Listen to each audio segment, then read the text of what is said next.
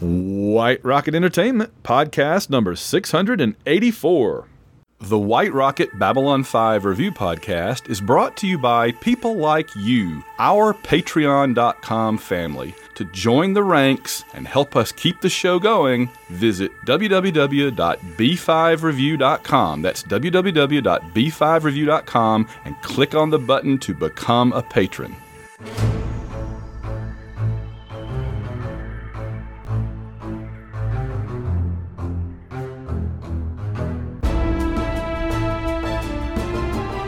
It's the White Rocket Babylon 5 Review Podcast. Reviewing the entire Babylon 5 series, plus Crusade and everything else. Now here are your hosts, Van Allen Plexico and Andy Fix.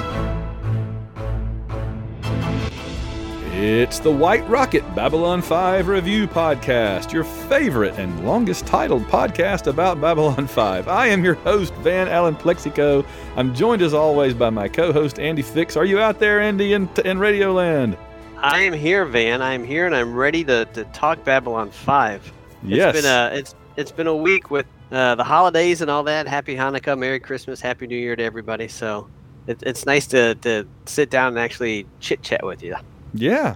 We are recording this on December 29th. We have just both gotten through our holiday extravaganzas around our homes in our respective areas. And did you get any interesting Babylon? I was going to ask you this anyway, but I know that you may have mentioned that you did. Did you get anything interesting Babylon 5 related for Christmas? I did. My lovely wife got me the Psychor trilogy, the paperbacks of the Psychor trilogy by our friend Gregory Keyes. So I'm very excited to dive into those. I think I read one of those way back when they first came out because I've been a big Gregory Keyes fan since the early 90s. So yeah, I'm sure I probably read one of these things, but I couldn't tell you a lick of what happened in it. So I'm excited to read these again for the first time. You know, I don't think that Greg knows this, but in a very weird way, he's partially responsible for me podcasting because really? back in whatever year it was, I think it was 2010. Back in 2010, my football team Auburn had Cam Newton, right? And Greg Keyes' book was out called Newton's Canon. And I'm like, Newton's Canon, yeah, all right. That describes the Cam. And I wrote a little funny thing about it and sent it in to the War Eagle Reader, this website that does Auburn trivia stuff. And they liked it and got me and my buddy John to start doing a weekly column for them. And after about a year and a half of that, which turned into a book, we decided we were tired of writing stuff. Let's just record our conversations. And so for the last 10 and a half years, John and I have a Monday night conversation just like we do about Babylon 5 about Auburn football and basketball, and we record it, and it goes out, and it's pretty popular. But it all goes back to J. Gregory Keyes and Newton's Canon. Isn't that crazy? That's all. You know, it was because of Newton's Canon, the whole Age of Unreason series of his, that I am a writer today. Oh wow! I read that book, that whole series of books, and I was just floored at how good they were. And I'm like, man, I want to learn how to write like that. That is freaking amazing. Mm-hmm. And that has been my driving. Everything I write, I'm like, was this as good as Newton's Canon? Well, I didn't know that. That's really cool. So we're learning all kind of stuff about each other tonight. That's really neat. All right. Well, meanwhile, by the way, I did not get any Babylon 5 related stuff this year. Last year, I got one of those guidebooks, I think, but I can't remember which one. Gotcha. There's so many. There's so many the episode guidebooks, but I got one of those. Yep. But tonight, man, we are well into season 4 now. We are into Le Gueux du Shadow. The Shadow War is going on. And we have just watched and are preparing to review for you tonight 404 Falling Toward Apotheosis. And we're going to get into that in just a second. Let me tell you first and foremost, this program does not have ads. You don't have to listen to ads about anything. Isn't that glorious in this day and age? And the reason we don't have ads is because enough of our listeners currently go to www.b5review.com, and click on the button to become a patron. And when you become a patron, you enable us to keep the show going without having to go find alternate revenue streams. And that's very relieving and very good. So please follow their example and go to www.b5review.com and become a patron. Now, let's see. Did you have any news or notes before we get into this specific episode? I did not. I just have to say that, I mean, I knew Season 4 moved fast, especially towards the end of the season, but I am impressed and shocked at how fast things are moving. Yeah. Only four episodes in. I was like, holy crap, things are getting serious quick. Yes. So, I mean, I remember Season 4 having a lot of stuff, being a banger after banger after banger, but I thought that was all because he had to cram everything from Season 5 into Season 4. No, it started early. I mean, especially tonight's the episode we're going to be discussing tonight. A lot happens. I mean, a lot of big major stuff happens. So yeah, it really does. I was impressed with that. It really does, and I've got something to say about that in just a couple of minutes, because I actually made an observation this time through that I had not made before, where I went and looked at the timeline of when these episodes came out, because it did seem to me that Season 4 was big, but it seemed like it was more spread out and not all crammed together to me. And now I realize that's not because of what's in the episode. It's because they broke they broke Season 4 out across like 11 or 12 months. It had long gaps between episodes, and I'm going to go through that in just a minute very quickly and kind of show you. But my one note this week is that several people have asked me this. It looks less and less likely that we're going to get the B5 reboot on the CW, because it looks like this new owner is just not into scripted dramas. It's not Babylon's 5's fault. It's not JMS's fault. Just a timing thing, right? That it looks like it's not going to... It looked like it could be any show, and it just wouldn't get on there now. They are even getting rid of scripted shows that have already done and run their course that are now on... HBO Plus or HBO Max, like Westworld. They totally got rid of Westworld, and it's now off of HBO Max. They just got rid of it. It's like, nope, we don't want it anymore. Make room for something else. I was floored because that was a huge hit for them. There's a lot of stuff like that going on with everything Warner related. It's kind of like it's like Warner related is the Shadow stuff. And this new ownership people are kind of like the Vorlon Planet Killer. They're just coming in. If Warner has touched anything, it's gone. It's gone because I mean the whole Arrowverse on TV has just been scrapped, and that was super popular for CW. Oh yeah, get rid of all of it. Well, and there was like a movie coming out soon that they pulled the plug on when it was already almost done.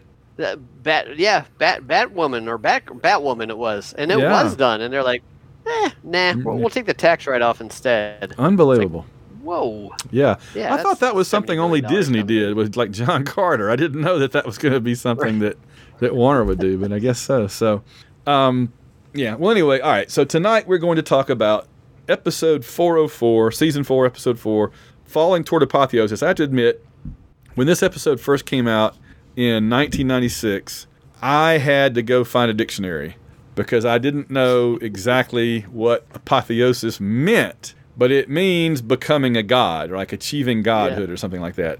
And so the cleverness of the title is apotheosis is ascension, and falling is going down, and so it's going down to go up or something. So right. I was a big fan. I fell into the Gregorian chant fad back in the early to mid 90s, and there was a band or a musical group that was called Apotheosis that I listened to. So I knew that it was what apotheosis meant.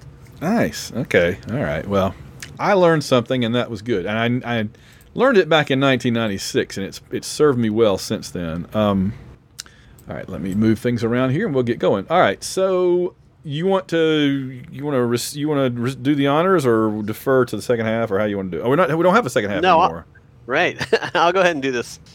The Vorlons are continuing their march of destruction across the galaxy, expunging everything that is related to the shadows. It's kind of like Sherman's March to the Sea. It's like crazy. Good one. And Babylon 5 is kind of coordinating the refugee mess that has happened because of this, and they're receiving way more refugees than they can handle.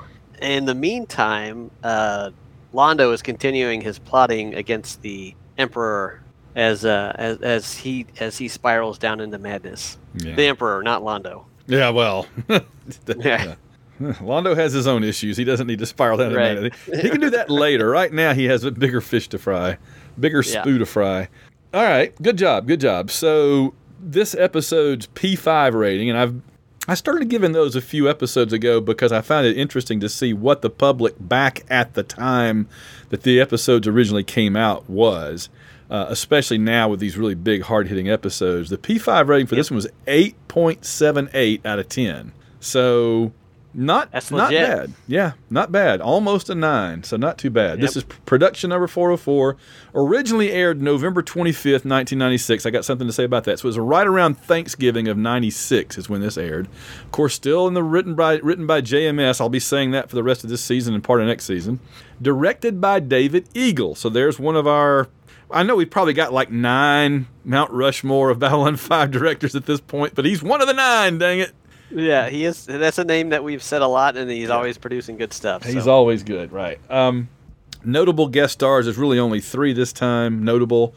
Ed Wasser returns as a very needing some lotion Morden. He's got the psoriasis. He does, yeah. Nuclear psoriasis. Wayne Alexander, the great Wayne Alexander, as Lorien. And Wortham Krimmer, who we talked at length last time about his name and his background. We'll just keep calling him Wortham Krimmer because that's how he's billed on this, as Emperor Cartagia. All right. Do you have us some random factoids and notes about falling toward apotheosis? Oh, let me see. What do I have here? The only thing that I have that I think was pretty cool was when Emperor Cartagia brings Londo into his study, and all those... heads the decapitated heads are sitting on his desk. Those heads were actually casts made from when they did when the FX crews did the head casts for the makeup.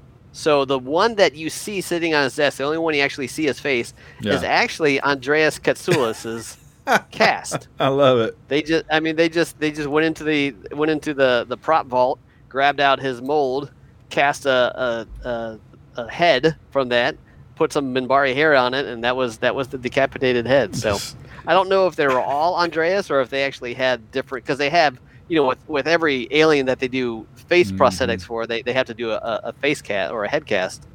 So they could have had anybody, but I just thought it was funny and very ironic that the guy playing Jakar, his face was used as the face of a Centauri. I love that it was Jakar too. That it was Andreas next to Londo. So he would have been disturbed even if it wasn't dead, because it was Jakar. That, for some strange reason, makes me think of: am I crazy, or was there a Duran Duran video back in the '80s and they had an alien creature mold of a face moving around, and it was Patrick Stewart? I don't know. Before Star Trek, before Star Trek: The Next Generation, I'll bet $2 American that we saw Patrick Stewart's mold of his face in a Duran Duran video from Seven and the Ragged Tiger. May have been Union of the Snake, in fact. May have been Union of the Snake. That would have been just after he did the Excalibur. Oh, yeah, right around Dune. Yeah. Maybe right before Dune. I'll have to look that one up. There you go. And then, of course, the classic would be Halloween. The Michael Myers face is actually a William Shatner mask bought off the shelf at a Halloween store that they spray painted. Inside Out. Yes. Yep. Oh my gosh. I thought that was hilarious. Yeah, because I know that fans of Friday the 13th are always trying to duplicate those, and I've read that it was just this one particular mask that looked just right when they turned it inside out, and they said every other version of it doesn't quite look the same. That's why you never quite get that exact look from the movie, because they don't make that one anymore. Right. That's hilarious. That's so crazy, yeah.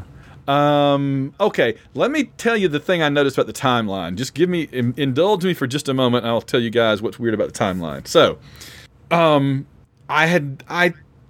just noticed I was noticing the dates when I was making my notes, that this episode aired in November of 96. And I got to thinking, and I'm like, this is the beginning, really, of this season, and it's airing in November of 96. And yet, I know that the end of season 5 aired in November of 98. So, like, 2 full years go by between where we are now and when they aired the end of the other season. And I'm like, wouldn't it have ended like in May or something instead of November? Right. That seems like it was going into yet another season, you know. Right. So I just looked it up. Here's how it played out really quickly. I didn't write the whole thing down, but the next episode didn't air until the end of January of 1997. So in other words, episode 5 that we're going to do in 2 weeks from now didn't air until the end of January of 97. So you had a 2-month wait in the middle of the freaking Shadow War. Oh my gosh, no wonder I was losing my mind. They took all of December and January off after the one we covered tonight. And then the next 4 all aired in February of 97. And then they took another 2-month break and picked up again at the end of April with Racing Mars. So then it ran pretty regularly through May and June. And then they went from mid-June to early October with nothing. 3.5 months. But then they came back in mid-October and did the 4 final episodes in late 1997. So it took pretty much an entire calendar year from November to November to get season 4 out. Wow. It didn't like air in, 22 straight weeks and then take the summer off or whatever. Right. It was spread across the entire 12 months. And I'm wondering if that was because it was so effects heavy this season. Could have been, yeah. I mean, there was a lot, because they were using, Amiga computers or something like Commodore 64s to do the special effects for this right. show. And they just said that it would take just an ungodly amount of hours to render just one scene. So, yeah, I bet you that had something to do with it.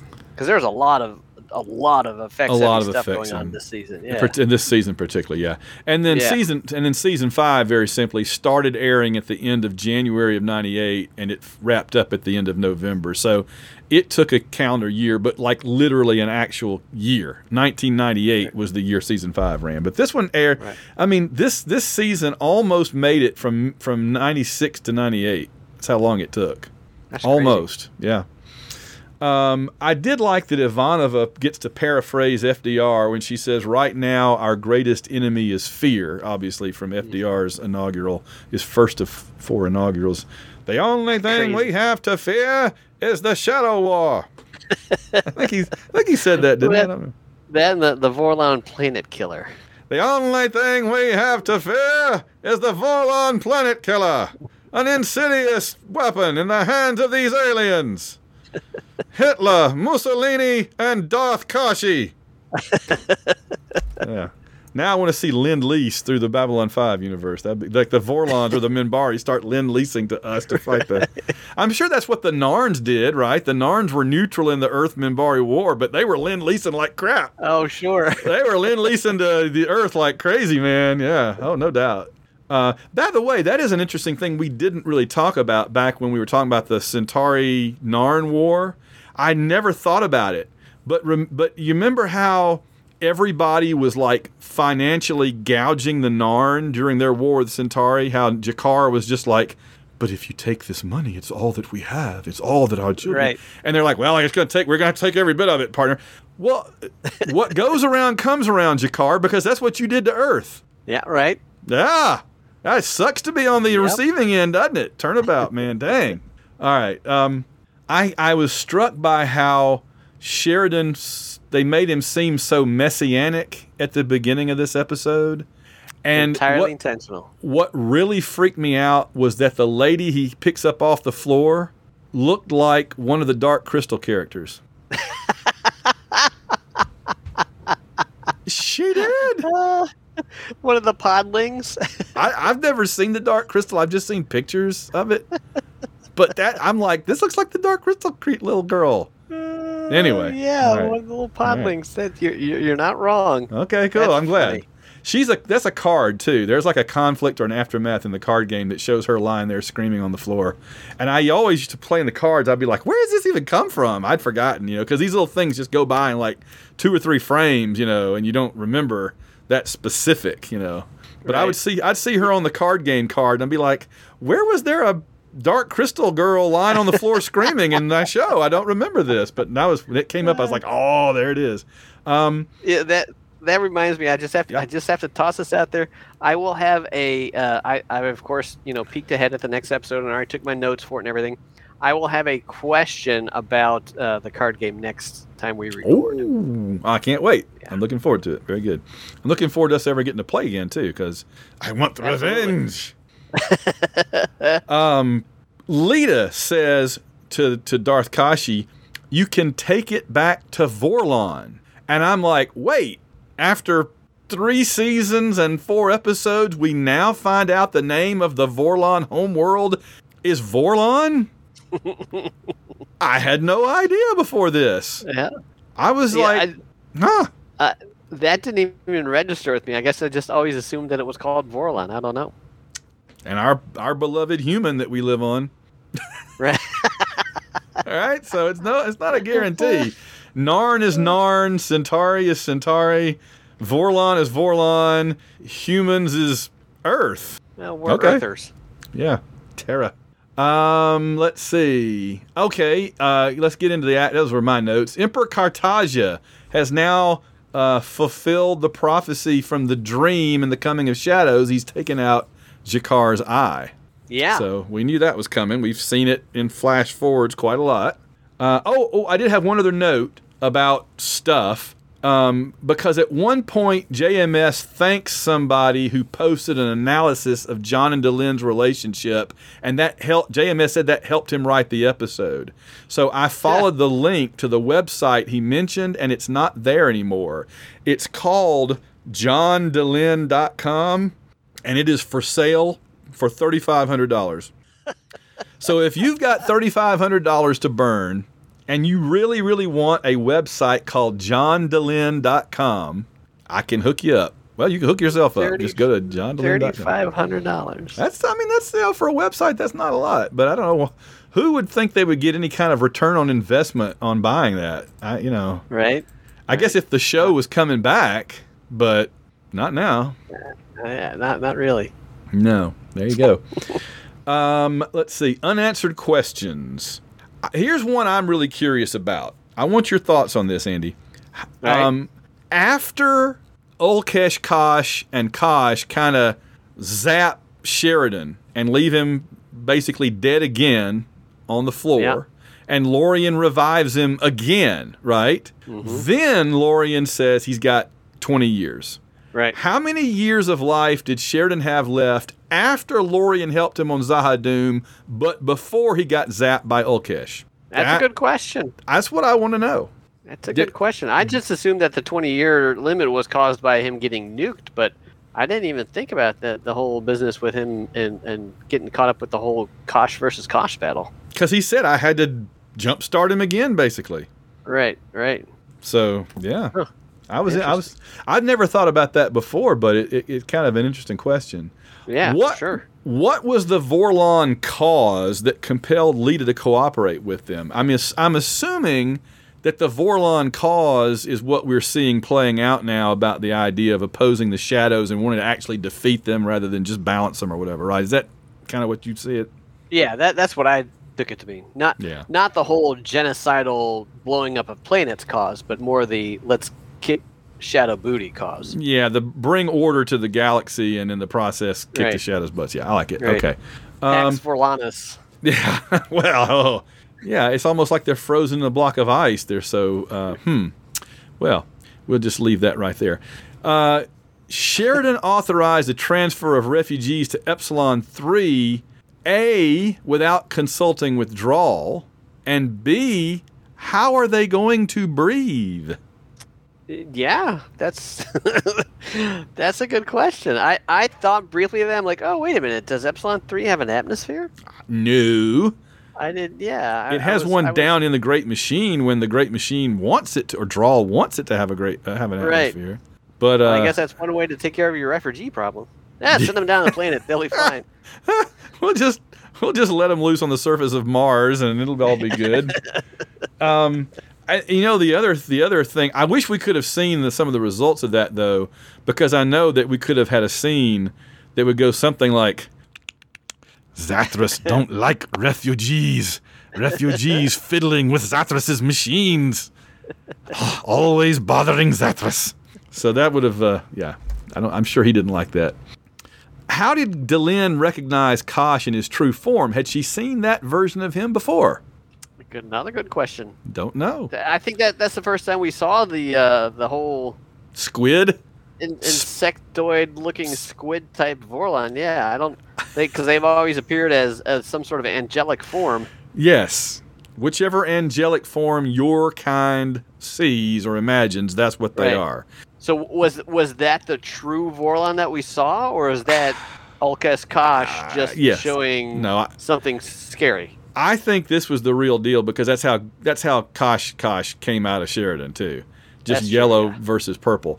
But Andy, I just got to say how much I love the scene where Ulkesh in his squid form gets mad, and he has these two big cartoony burning red eyes staring at Sheridan. Yeah. That one little moment, that one little second where he's up in the air and he's like, whoa, and his little eyes are all lit up. And I'm just like, I want a plushie of that. I want evil Darth Ulkesh Kashi with big burning red eyes, because he was so cute. I couldn't take it. I thought he was scary as crap when he was in his suit, but when he popped out and started flying around and then popped the big red eyeballs out, I'm just like, okay. All right. I thought that was awesome. It was awesome, but the big red burning eyeballs I just lost it at that point. It was cool, and it didn't look bad. It just, two big burning red eyes. Okay. I love it, but yeah. I'll leave it at that. Could the alien healing machine have been used on Sheridan? I thought that exact same thing, but I'm guessing that the power of Lorien would kind of be even greater than the alien healing machine. And maybe because he was actually, maybe because he was actually dead. Yeah, may have been too late. I mean, he was just mostly dead. Yeah. I don't know. I guess it just would be too little, too late, or something. I'm not really sure. Yeah. We have to assume that when Delenn said the price, John, the terrible, terrible price, if you go to, when we won the war in War Without End, your favorite episode, at that time it was 17 years in the future. So now we know he only had 2 or 3 years left to live, according to Lorien. So if she's upset now, she was probably darn upset thinking about how he came to only have a couple of years left. So, is the original Kosh the only Vorlon that opposes what the rest of the Vorlons are doing now? It sure seems like it. Yeah. I mean, they got a whole big fleet out there murdering people. So I didn't see any Vorlons march around. Hell no, we won't go. Right. No, they were on board. So okay. Yep. Londo just squandered one of his chances for redemption. He did not save the eye that does not see. Oh, yeah. Well, yeah. Well, we never 100% nailed that down, but it seemed awfully much. Right. I thought that meant Jakar as a whole, not just as Yeah. Okay. All right, we'll leave that. The whole thing is amorphous, and we're never going to be able to have a definitive answer. Right. And I think JMS changes his answer every time anybody asks, so that's fine. Well, the next time we have JMS on the show, we'll have to ask him that. Yeah. Oh, of course. Sure. That happens all the time. When Cartagia talks about the end of Centauri Prime, he says, what is it? We're going to let it... What does he say? Something like, we will let it burn and let it all end in fire. And that... The question is asked, is that related to Emperor Turhan telling Kosh telling Emperor Turhan, remember, Emperor Turhan was dying, Kosh comes up to him, Emperor Turhan says, how will this end? And Kosh says, in fire.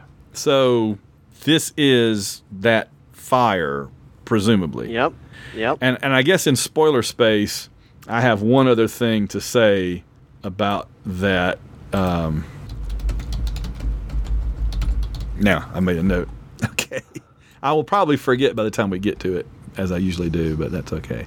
All right, I think I'm almost to the end of the unanswered questions. Let's see. Why did the two Vorlons leave the station by way of the ceiling? That's the opposite direction they needed to go if they wanted to go outside. I didn't even pick up on that. I think that's why. I'm glad you said that. I think the reason they did it that way is because in our minds we think of up leading to outer space, not down. Exactly. Right. And so if they'd gone through the floor, people would have been confused. Right. Yeah. That I certainly would have been. Yeah. But yeah. I mean, I probably would have worked the physics out. Like, oh, wait a minute. So yeah, that's why. Mm-hmm. But no, yeah, it just seemed more natural. And just from framing the scene, yes. having something go up out of the sky, out of the top of the frame is much more dramatic than having it sink through the bottom of it. Plus, I was watching that carefully again. They didn't exactly like go outside the station wrestling. They just kind of rippled along the hull. Right. And that's not the first time we've seen that effect. Yeah. I think the other time was when Kosh died. When the shadows murdered him, yeah. Right. Yeah, that seems right. So, and I do remember there was a question, I might get to this later, but I just couldn't say it, is, did it actually kill either one of them? And JMS was basically like, when the ship blew up, that was pretty much the end of all of it. The ship's gone, they're both gone, boom, boom, boom, dead. So, yeah. I'm not mourning old Ulkesh. All right, I have a few JMS speaks. One is falling towards something which is rising, therefore promising imminent conflict. JMS said it took him 7.5 hours to mix the audio of just the last few minutes of this episode. He and Copeland started at 7 o'clock and finished at 2:30 a.m. Holy cow. He sent out a message just for the last few minutes, the battle that we were just talking about. Yeah. And he said he sent out a message to the people on his message board or whatever back then saying, if you have a friend that has a really good audio system, watch it on their TV. Let's see. Oh yeah, JMS says we cut back on the lens flare because now everybody's doing it, and we don't want to do what everybody else is doing. So, why didn't Kosh project an illusion? Because it takes concentration, and Kosh was kind of distracted. Oh, and he says the encounter suit was mainly to mask them. So now we know definitively from JMS that the reason that the Vorlons wore the encounter suit was just to keep people from seeing what they look like. We kind of knew that, but he'd never really said it before, except for here. So what part of the tentacle do you think that the assassin and the pilot attached the poison? Yeah, that's a great question, and somebody did ask him that here. They said if they're basically energy beings that can float around like that, then how is he able to be poisoned? And JMS says they do have a physical presence, and it can be disrupted. So they're not amorphous energy beings entirely. They're almost, I don't know what you'd call them. There is some physical aspect to them, though. So There you go. It is interesting, though, to think that that's what they, to wonder what did the Vorlons, what was their physical form before they basically became space gods? Like when they were like cave Vorlons, were they squids? Were they bipeds, Were they lizards? What exactly? I assume they were kind of squid-like things in the water, probably. Maybe the planet Vorlon is like a gas giant, and they were always an energy being. Ooh, that's a deep thought. Yeah, that's a deep thought. I like that. All right, we'll leave that out there. I'm curious what the listeners think. What did the Vorlons start out looking like? What's y'all's opinion? Were they energy creatures from the beginning? Were they like underwater squid creatures that got really, really smart and built up their technology? Were they on land? Were they floating? Were they, that would be an interesting idea if they were kind of like balloon creatures floating around in an atmosphere and they kind of, So, yeah, interesting. Because it raises all kind of questions about what kind of environment do you need around you for your species to become technological?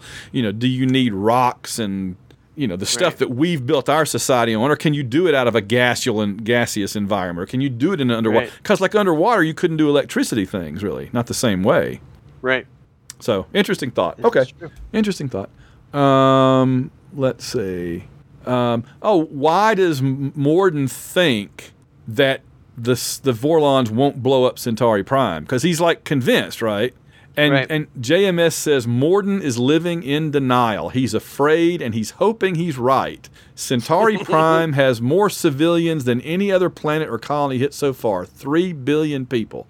The Shadows are hoping a figure that high will daunt even the Vorlons. I think the Vorlons would have blown it up. What do you think? I think absolutely they would have blown it up due to things that happened later in the season. There you go. All right.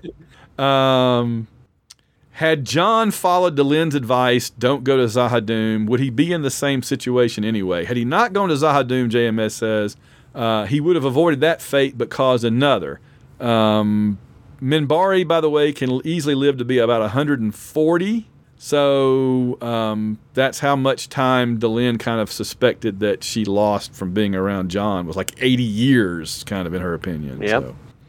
So, there was a question somebody asked JMS that Delenn is just kind of fawning over Sheridan, and basically JMS says she's about to get hardcore again pretty soon. And I remember that there is an episode, this is not a spoiler, but I remember there is an episode coming up down the road a little bit where JMS specifically said we need to make her kick butt again. We've gotten her to be too much the leading lady and not enough the heroic action character, which she is. Right, absolutely. Yeah. I would say ever since she broke the staff and destroyed the Grey Council, she's kind of gotten mushy, so she needed to get tough again. And that's what makes her such a great character, is the fact that she can be the kick butt leading, action lady, and also the quote unquote love interest of the main hero too. I mean, she's multifaceted.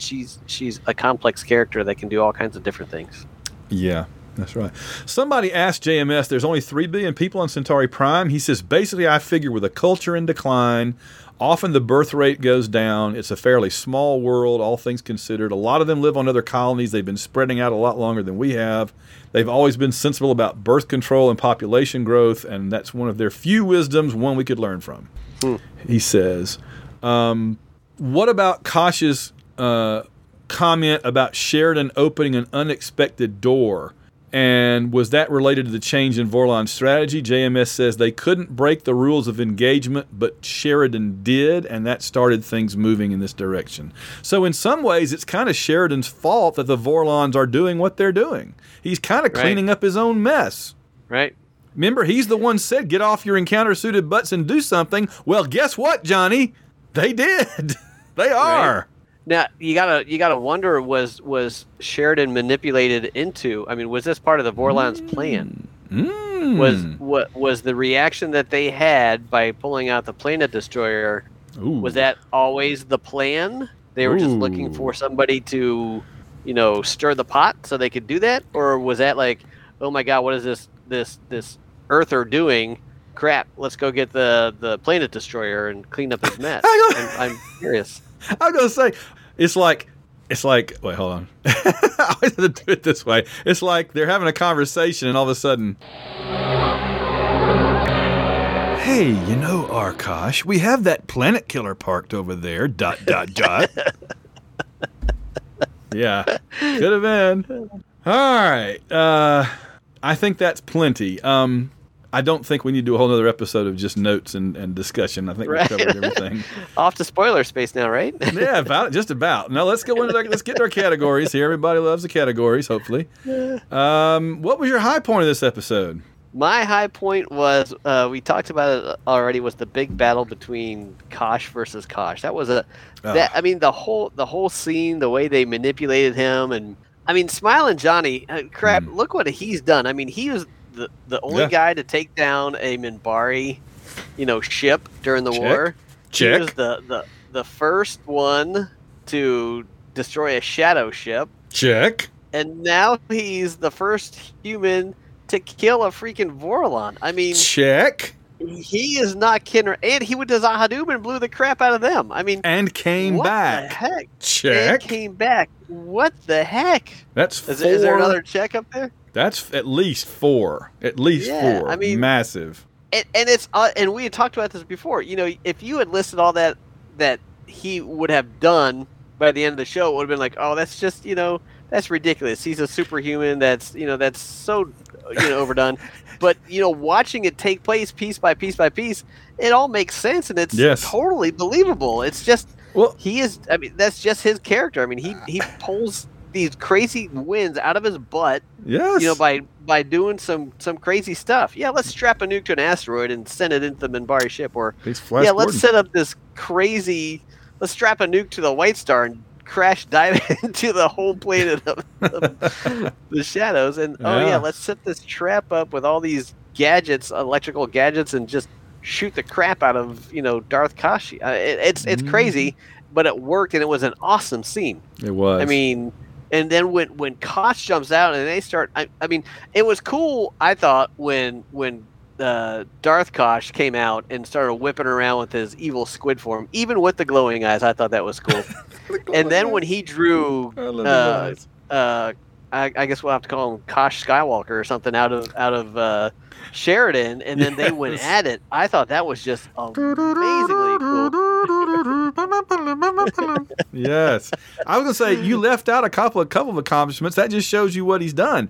Right. Apparently going to marry a Minbari, and let's just not forget declared independence from Earth. Right. That's just a little thing he did on Saturday, along the way.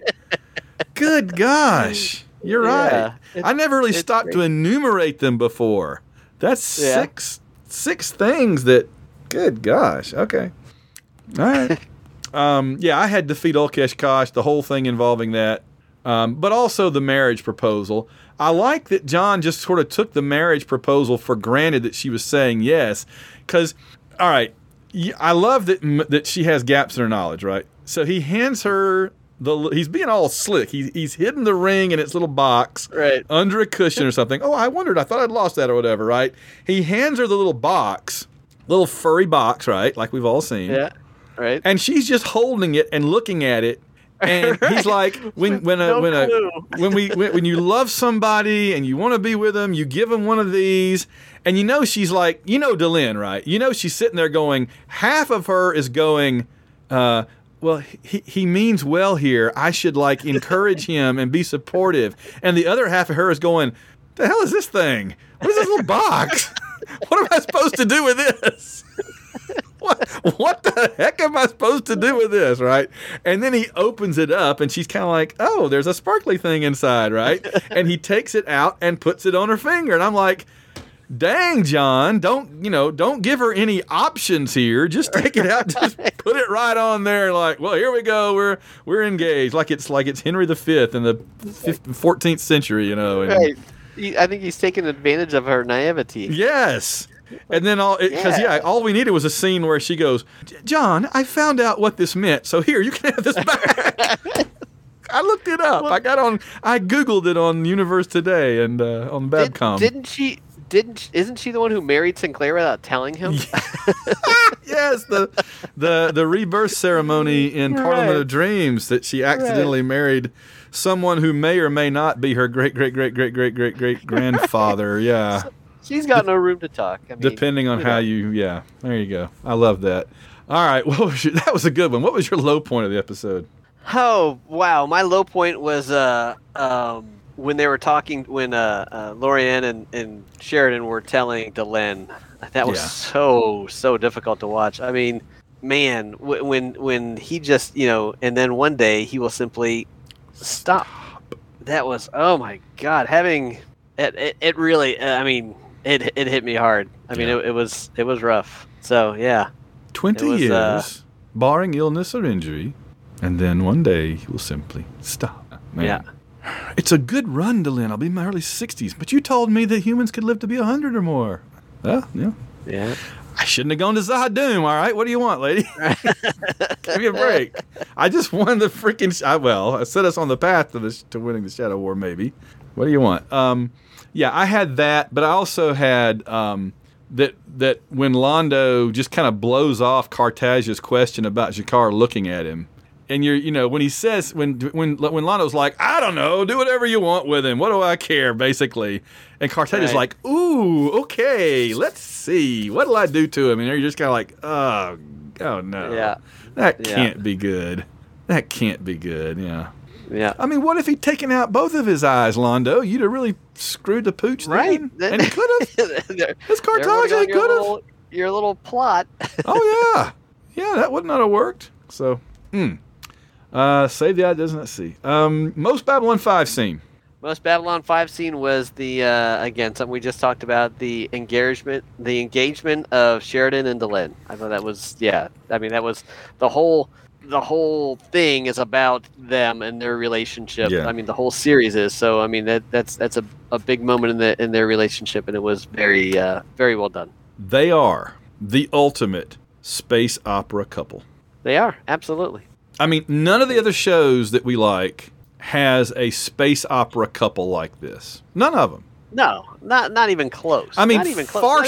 Farscape flirts with it, but Crichton and what's her name, Claudia Black, they are not anywhere on the level of what Sheridan and Delenn are, the leaders of their people, essentially.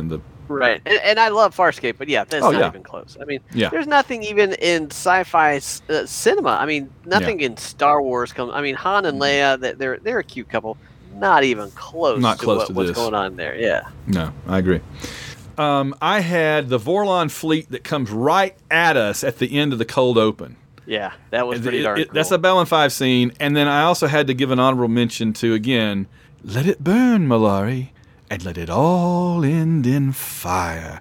I thought that Kremer did a really good job this episode. I liked him better. I know he's playing the same character the same way the whole time. I guess it was just the lines he got and some of the things he got to do in this episode really impressed me more than he has up to this point. Right. And he could have played this thing over the top the entire time, and he still is he's playing it pretty even-keeled for somebody who is as crazy as Cartagia is. And, I mean, he had his little flares. Like, every time he sat down, he'd flip out his little skirt, I guess you could call it, or a little cape. So, so he wouldn't so he wouldn't crease it when he sat down. But that was, I thought, in line with the character. I thought he did a fantastic job. He played it. He could have gone over the top and crazy with this character, and he didn't. He did a very, very even keeled and understated, I guess would be a good way to call it. It's hard to imagine what he's doing understated here, but yet you almost couldn't overstate it, that character. And so I know what you mean. In other words, because it's such an insanely off the wall, insane character. Right. You literally could be chewing the scenery and not do it any. Right. You cannot undersell it. And so what he's doing, you're right. It's an interesting. It's very specific to that character. Yeah. So. Imagine if they had the actor who played Ari Ben-Zane cast as. Oh God. No, no, stop it, no. Oh, God. No. Wrong! That was wrong of you. I mean, that would be epic. Oh, how bad it would have been. So, what we could have gotten and what we got, I'm very happy with what we got. Let it burn, Mallory. Let all in fire. That's what you would have gotten. Wow. Oh my gosh. All right. Favorite character moment? Oh, for me, my favorite character moment was, I did this so long ago. Where is it on? Delenn and Sheridan when they're together alone together for the first time since he got back towards the beginning of the episode. I thought that was a pretty cool scene. Who was it? I missed you.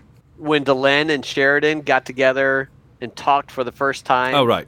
Alone since Sheridan's been back. I thought that was a really cool scene. Because she went in there, it was just a neat scene the way that because she was very upset and she was begging for his forgiveness and she was like, I don't know if you'll if you'll forgive me, and he's like, how could I not forgive the woman that I love? Yeah. He even said it was you that brought me back when I was dying, when I was dead. it was my love for you that brought me back. So how could I not forgive you? I thought that was a really cool story. Which we know is true because he said, Lorian said, "Do you have anything worth living for?" And he goes, "Dylan." Yep. That was that great ending of episode 2, I believe, right? That we saw. Yeah, the ultimate show don't tell. I mean, right there. Oh God, that was so it's good. one thing to say that, but we actually saw it, and it was awesome. What I had a couple of exchanges I thought were good. I'm gonna do this one. I wrote this one down verbatim because it's very terse. But see if you remember who it is that's saying this and when. All right, they go like this. You heard? I heard. They need something. They need to believe in something, not in me. You can't save them all. I can try. You'll fail. We'll see. That was Sheridan and Lorian. Yeah, at the beginning. Yep. That was good. When I saw that I could remember the entire conversation. It is kind of non sequitur filled. Like he goes from they need to believe in something to you can't save them all, and I'm like, wait, whoa, where did we turn that corner? But right. But it was good. I liked it overall. Yeah. I've got to say something for Garibaldi here. Okay, we got Garibaldi back last episode, I think, or right before. What Jerry Doyle does a dang good job in this stretch of episodes because he's, as somebody said, grouchier than usual. He is. He's grouchier than usual in this part of the show, and he's unlikable, as unlikable as Garibaldi ever has been. But yet all Jerry Doyle does, aside from the dialogue that he's given, right? All he does is just there's certain facial expressions and tics that he makes and certain kind of chewing on his lip and kind of looking his head sideways and all. And he keeps doing those little touches that convey that he ain't right. Right. I agree. I thought and looking back now, I don't have him down for a single one of my categories, and he was one of the major factors of this show. I mean, exactly what you're talking about. Yeah. It's amazing considering that he had zero acting credentials before he took that role. Yeah. He made a couple up. Right. I got to tell you, that's what always cracks me up when I see like Zach in a scene with him, and Zach's having to like defer to him and everything. And I keep thinking, you're like this celebrated actor, was in Grease, was in Taxi, all this stuff you've done. Jerry Doyle lied his way in, got a job with no credentials, and you're having to defer to him. It just blows my mind that Jerry kind of carved out his little empire there and ruled the roost, So God bless him. And carried himself spectacularly, for just the reasons you said. I mean, acting is so much more than just delivering your lines. Yes. I mean, Jerry Doyle put everything into that character, and it shows that in every episode he gets a chance to shine. That's true. Yeah. It's especially noteworthy to me when the actor is doing these little subtle things to convey, a sense of something, and it's in a negative way, right? If he was doing things that made him more endearing, which they let Sheridan do for 3 seasons now, Right. That's one thing, and that's great. But Jerry Doyle is actively making himself less likable and doing a good job of it on purpose. Right. And subtly. By staying in character. He's not saying or doing anything that Garibaldi wouldn't have said or done the 100%. first 3 seasons. 100%. It's amazing. We got to mention, because again, this doesn't fit in any of our categories, but the scene where Zach is like, "Are you okay, Chief?" He's like, "How come every time I turn around, people are asking me if I'm okay?" And we can all sympathize with that. We've all had like a mom or a grandma or somebody that just kind of pesters us about, that's fine. We appreciate it. But then he says this great thing. And again, this is JMS, but the way that Jerry Doyle delivers it and does the facial and everything, the performance is so good. He says something like, Sheridan comes back from Zahadoom. Everybody's like, "Yay, you're back." I come back and everybody's like, "Are you okay, Chief? What's the matter?" He's like, "Why is it, the double standard there?" And Zach's like, "I don't know." It's true. Because we know that one of them came back good, and we don't know what the deal is yet on the show with Garibaldi, except the Psychor is involved, right? We know that.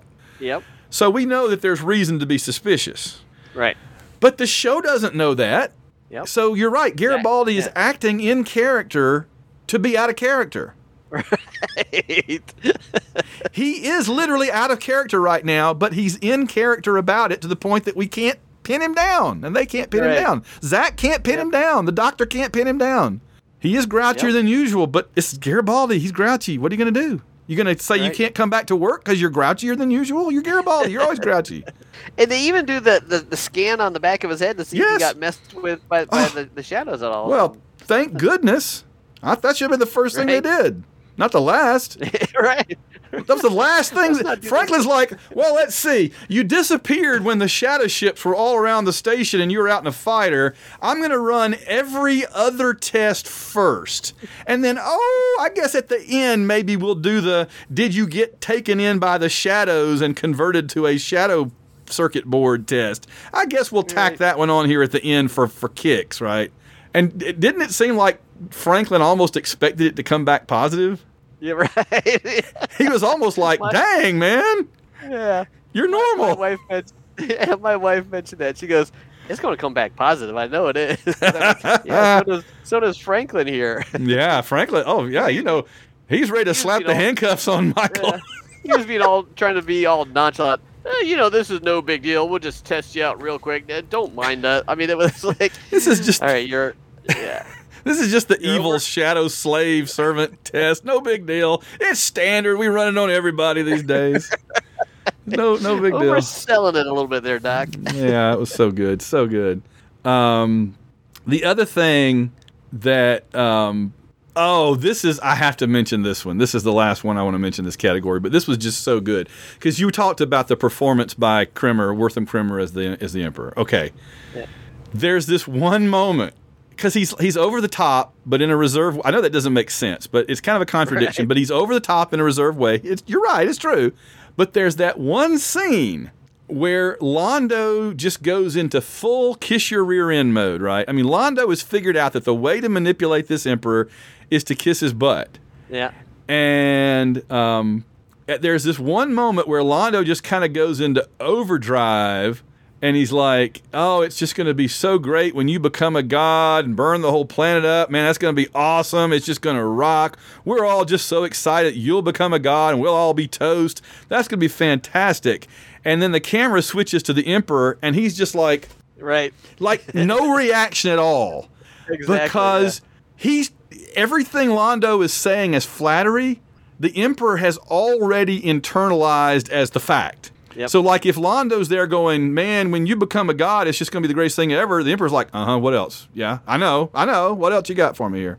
Yeah, tell me something I don't know, Londo. Right? Just his expression. And that was more chilling to me. Right. Because he could be, on a dime, just cold. Yeah. Instead of the Malari, let's look at this dead body. He goes from that to just...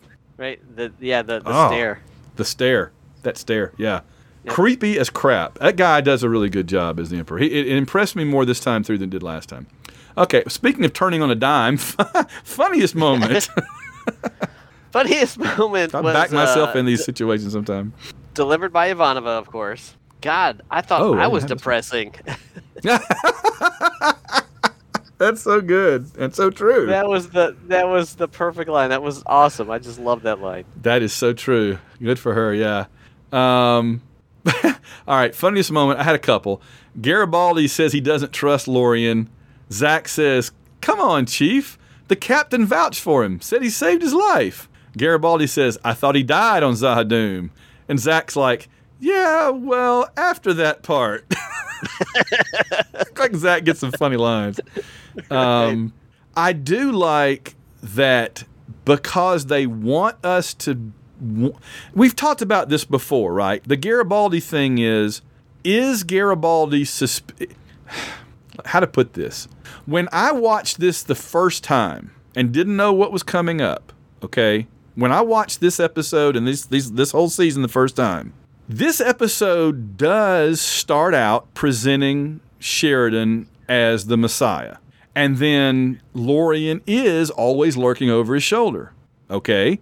So when Garibaldi is very suspicious of that, there was a big part of me that's like, man, if Garibaldi's suspicious of all this, I should be suspicious of all this, right?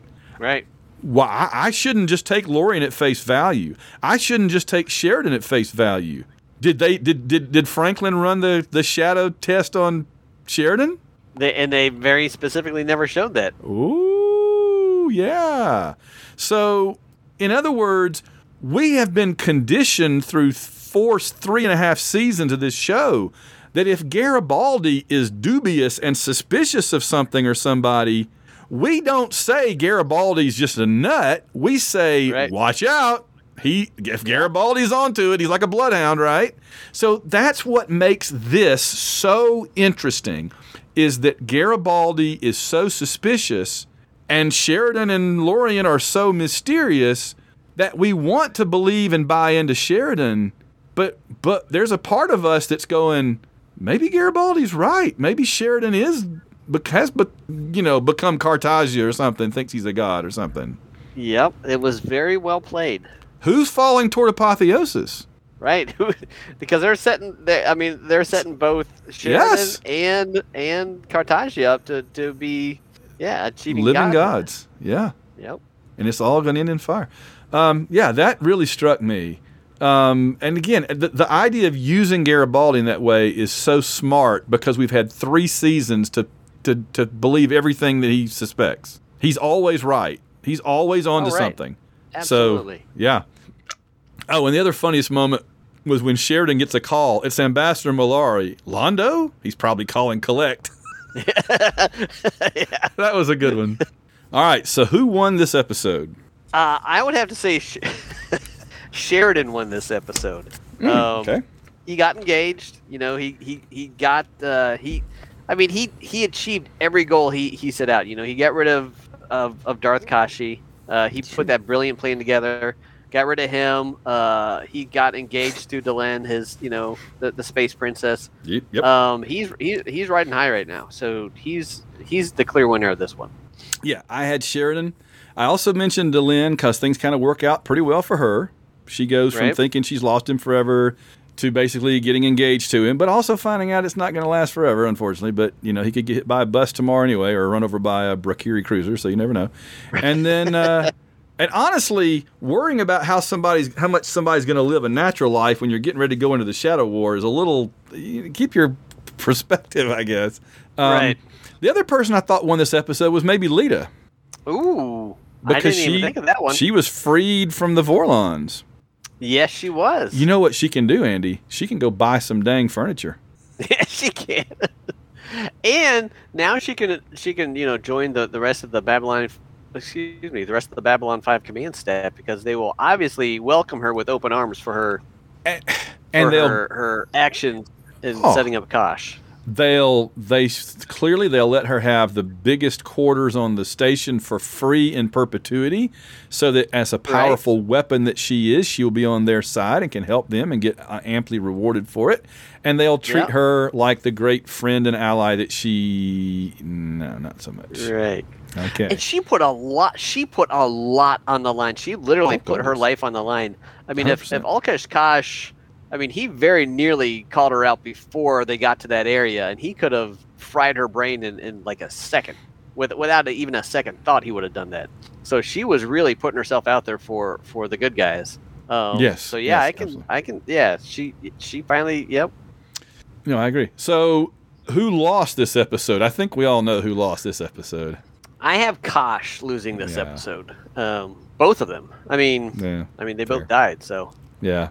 But one went out in a good way and one went out in ignominious defeat. So this is true. Yeah. I have to say something about that, because that's what I had was Ulkesh Kosh, Darth Kashi himself. I may have mentioned this before, but I've always said that one of the things, there's so many reasons to love this series, and we've talked about so many of them, and we're going to continue to talk about them. Right. But one of the moments that still resounds in my mind as clearly as the moment it happened was when I watched this episode, and I was sitting there watching how everything was playing out with Darth Kashi, and I said to myself, here's what I would do. And then the exact thing I said happened on the screen. And that was when I said, this show is my favorite property of all time of any media, not just because it's so good, but because it does what I would do if I were writing it. That's when you know a show really is for you, is you say, if I were writing this, what would I have done? And you'd have done exactly the same thing. Right, exactly. Because I had a scene in a book I wrote in 1991, 92 that was finally published in 2009.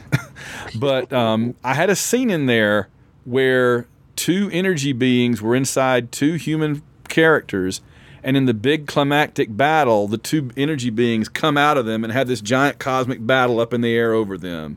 And so when that started playing out on the screen, I was just like, oh my gosh, this is like my story. Unbelievable. And it was just because that's what I thought would have been cool, and that's what JMS thought was cool. Right. It just made me so happy. All right, well, that was really cool. Everybody's favorite moment. How did we rate the episode? And again, for first-time listeners, we go on a scale of 0.0 to 5.0, with 0.5s being okay. So on a scale of 0 to 5.0, how did you rate Falling Toward Apotheosis? I rated this one a 4.5. It was a big episode for me. And I wasn't... I didn't really remember the specifics of this episode until I sat down and watched it. And while I was watching with my wife, we were just enthralled the entire episode. That scene when they were drawing out Ulkesh Kosh and then finally fought him and killed him, I was on the edge of my seat, and I knew what happened. You know, I mean, it was such a cool episode. And then they had all the other bits thrown in there, and it was very well written. All the scenes that we had with all the great characters and actors.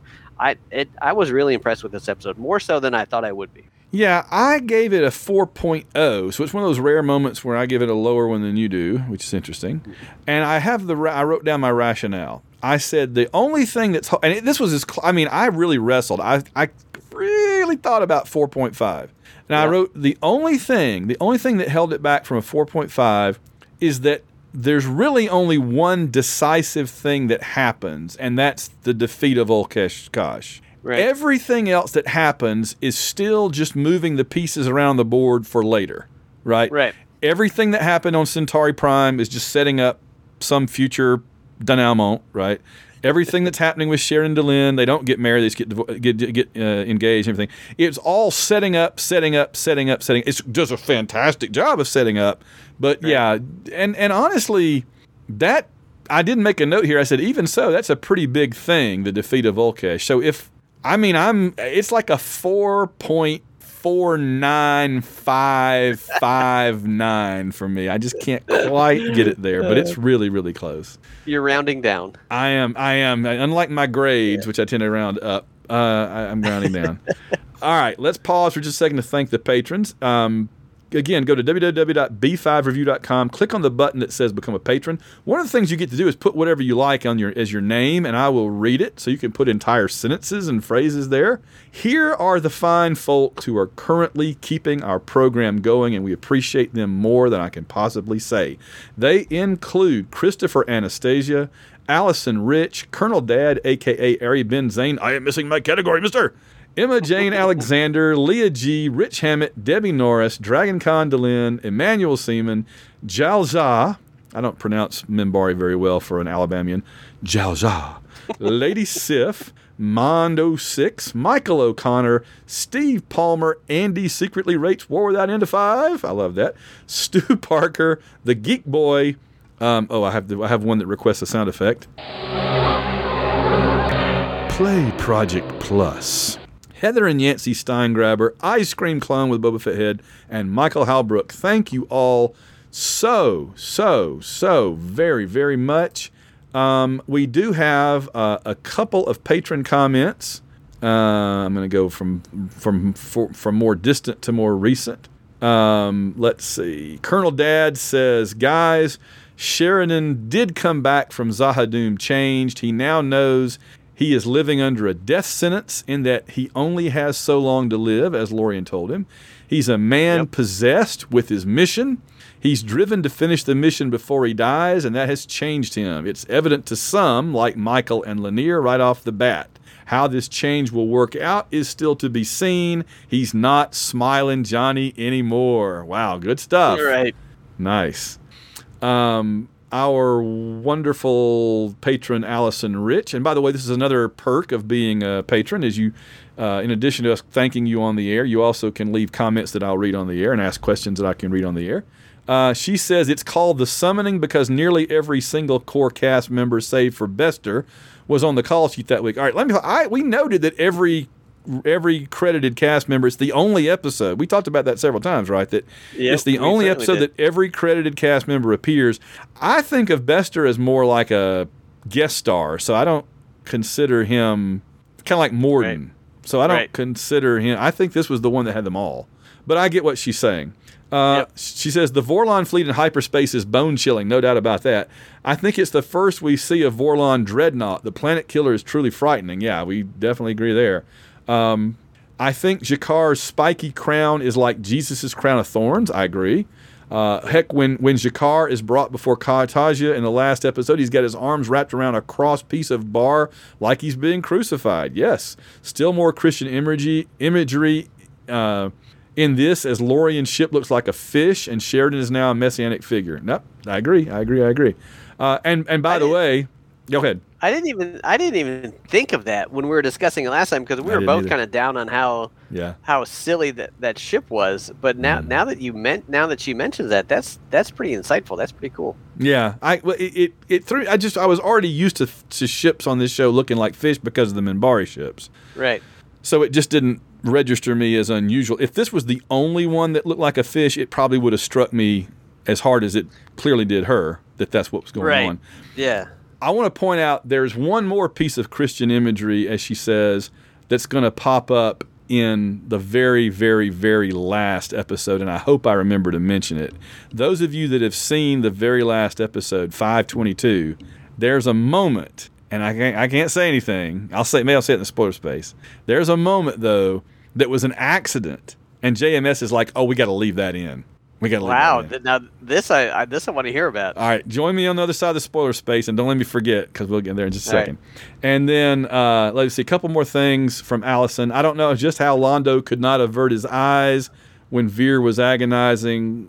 Veer was agonizing when Jakar was being lashed. It's very clear to me that Mr. Krimmer modeled his performance of Cartagia after John Hurt's portrayal of Caligula in I, Claudius. Highly recommended to watch. I've got that on DVD.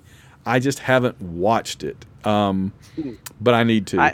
My history teacher showed that to us in high school. Oh, I've got it down here somewhere. If it's the one where what's his name is the other emperor, the actor that's in all the Kenneth Branagh movies. I can't think of his name now. Anyway, it'll come to me later. And then she says, I agree with Andy that the biggest losers this episode are the inhabitants of Arcata 7. Yeah, I'd forgotten about that. All right, and then last comment simply from, let me do his name again. Play Project Plus. His comment is, I'm excited for White Rocket Crusade review.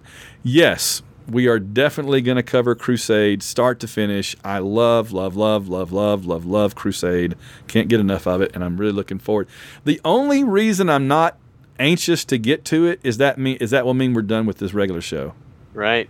And I'm enjoying the show too much to want to get to the end of it that quick. Absolutely, I am too. That's why we keep tossing other stuff in there to review. Yes.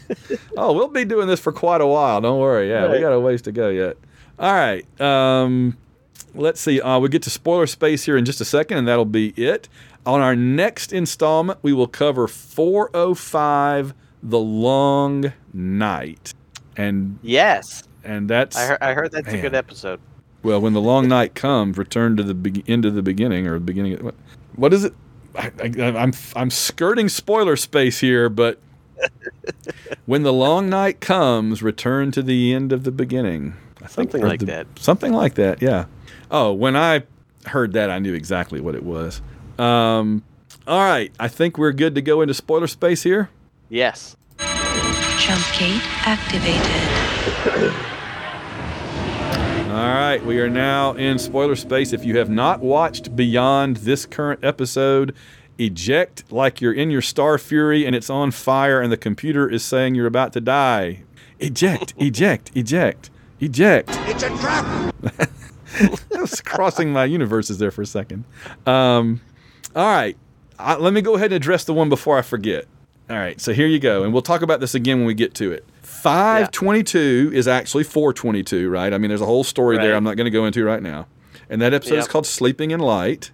And that is the end of the story. Yes. And oh my God, have your Kleenexes ready. Yep. There is a moment when Sheridan puts the black Army of Light uniform on for the first time in, 18, 19 years. And he looks in the mirror and the sunlight hits on the bar and on his shirt or whatever behind him, and it makes a cross. Oh, wow.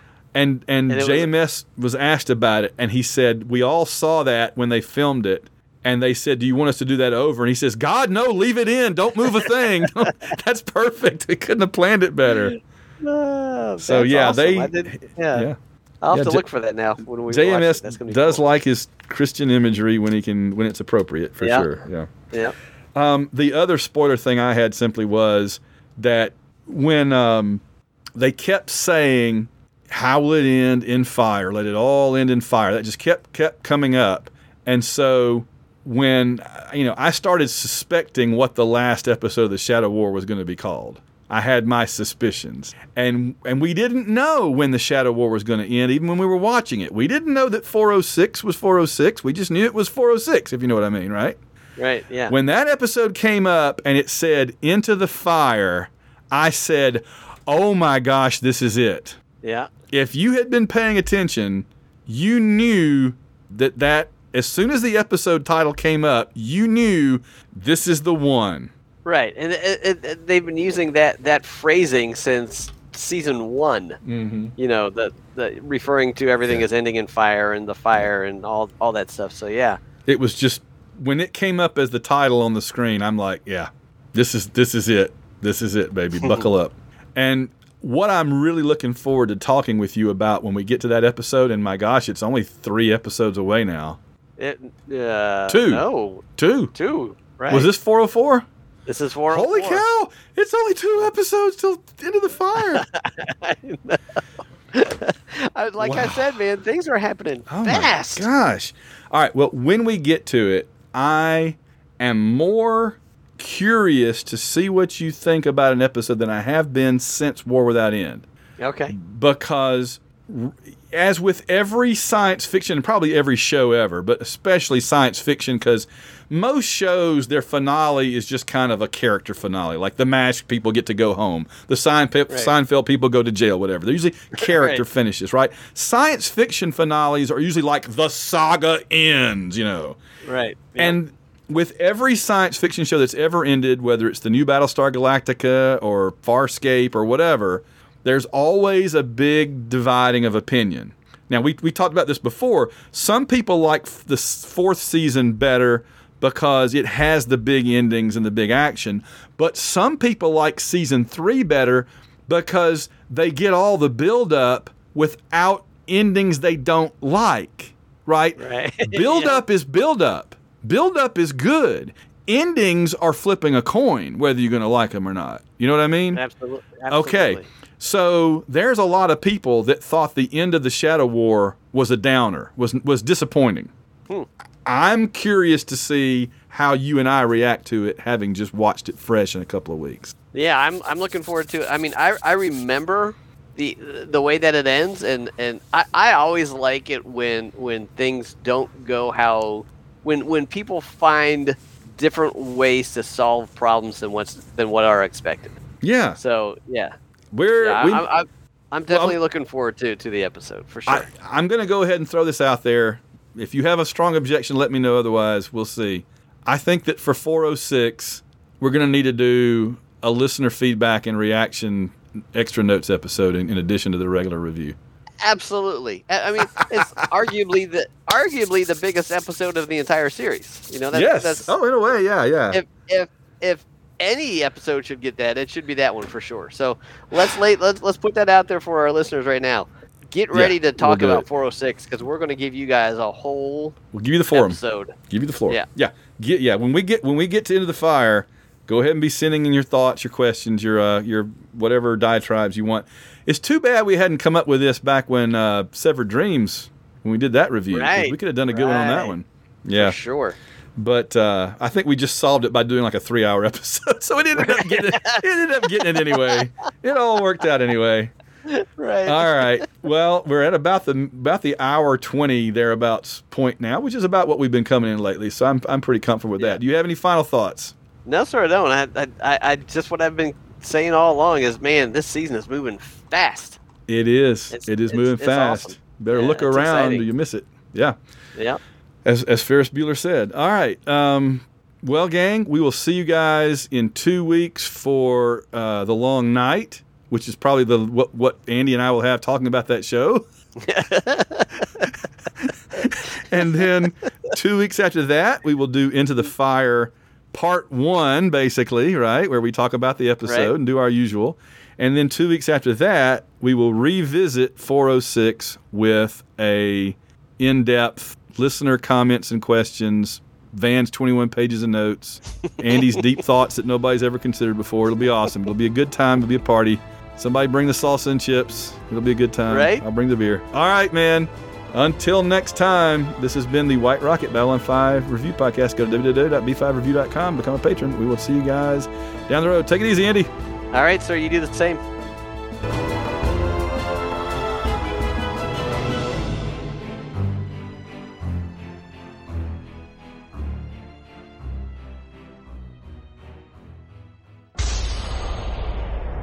This has been a White Rocket Entertainment production.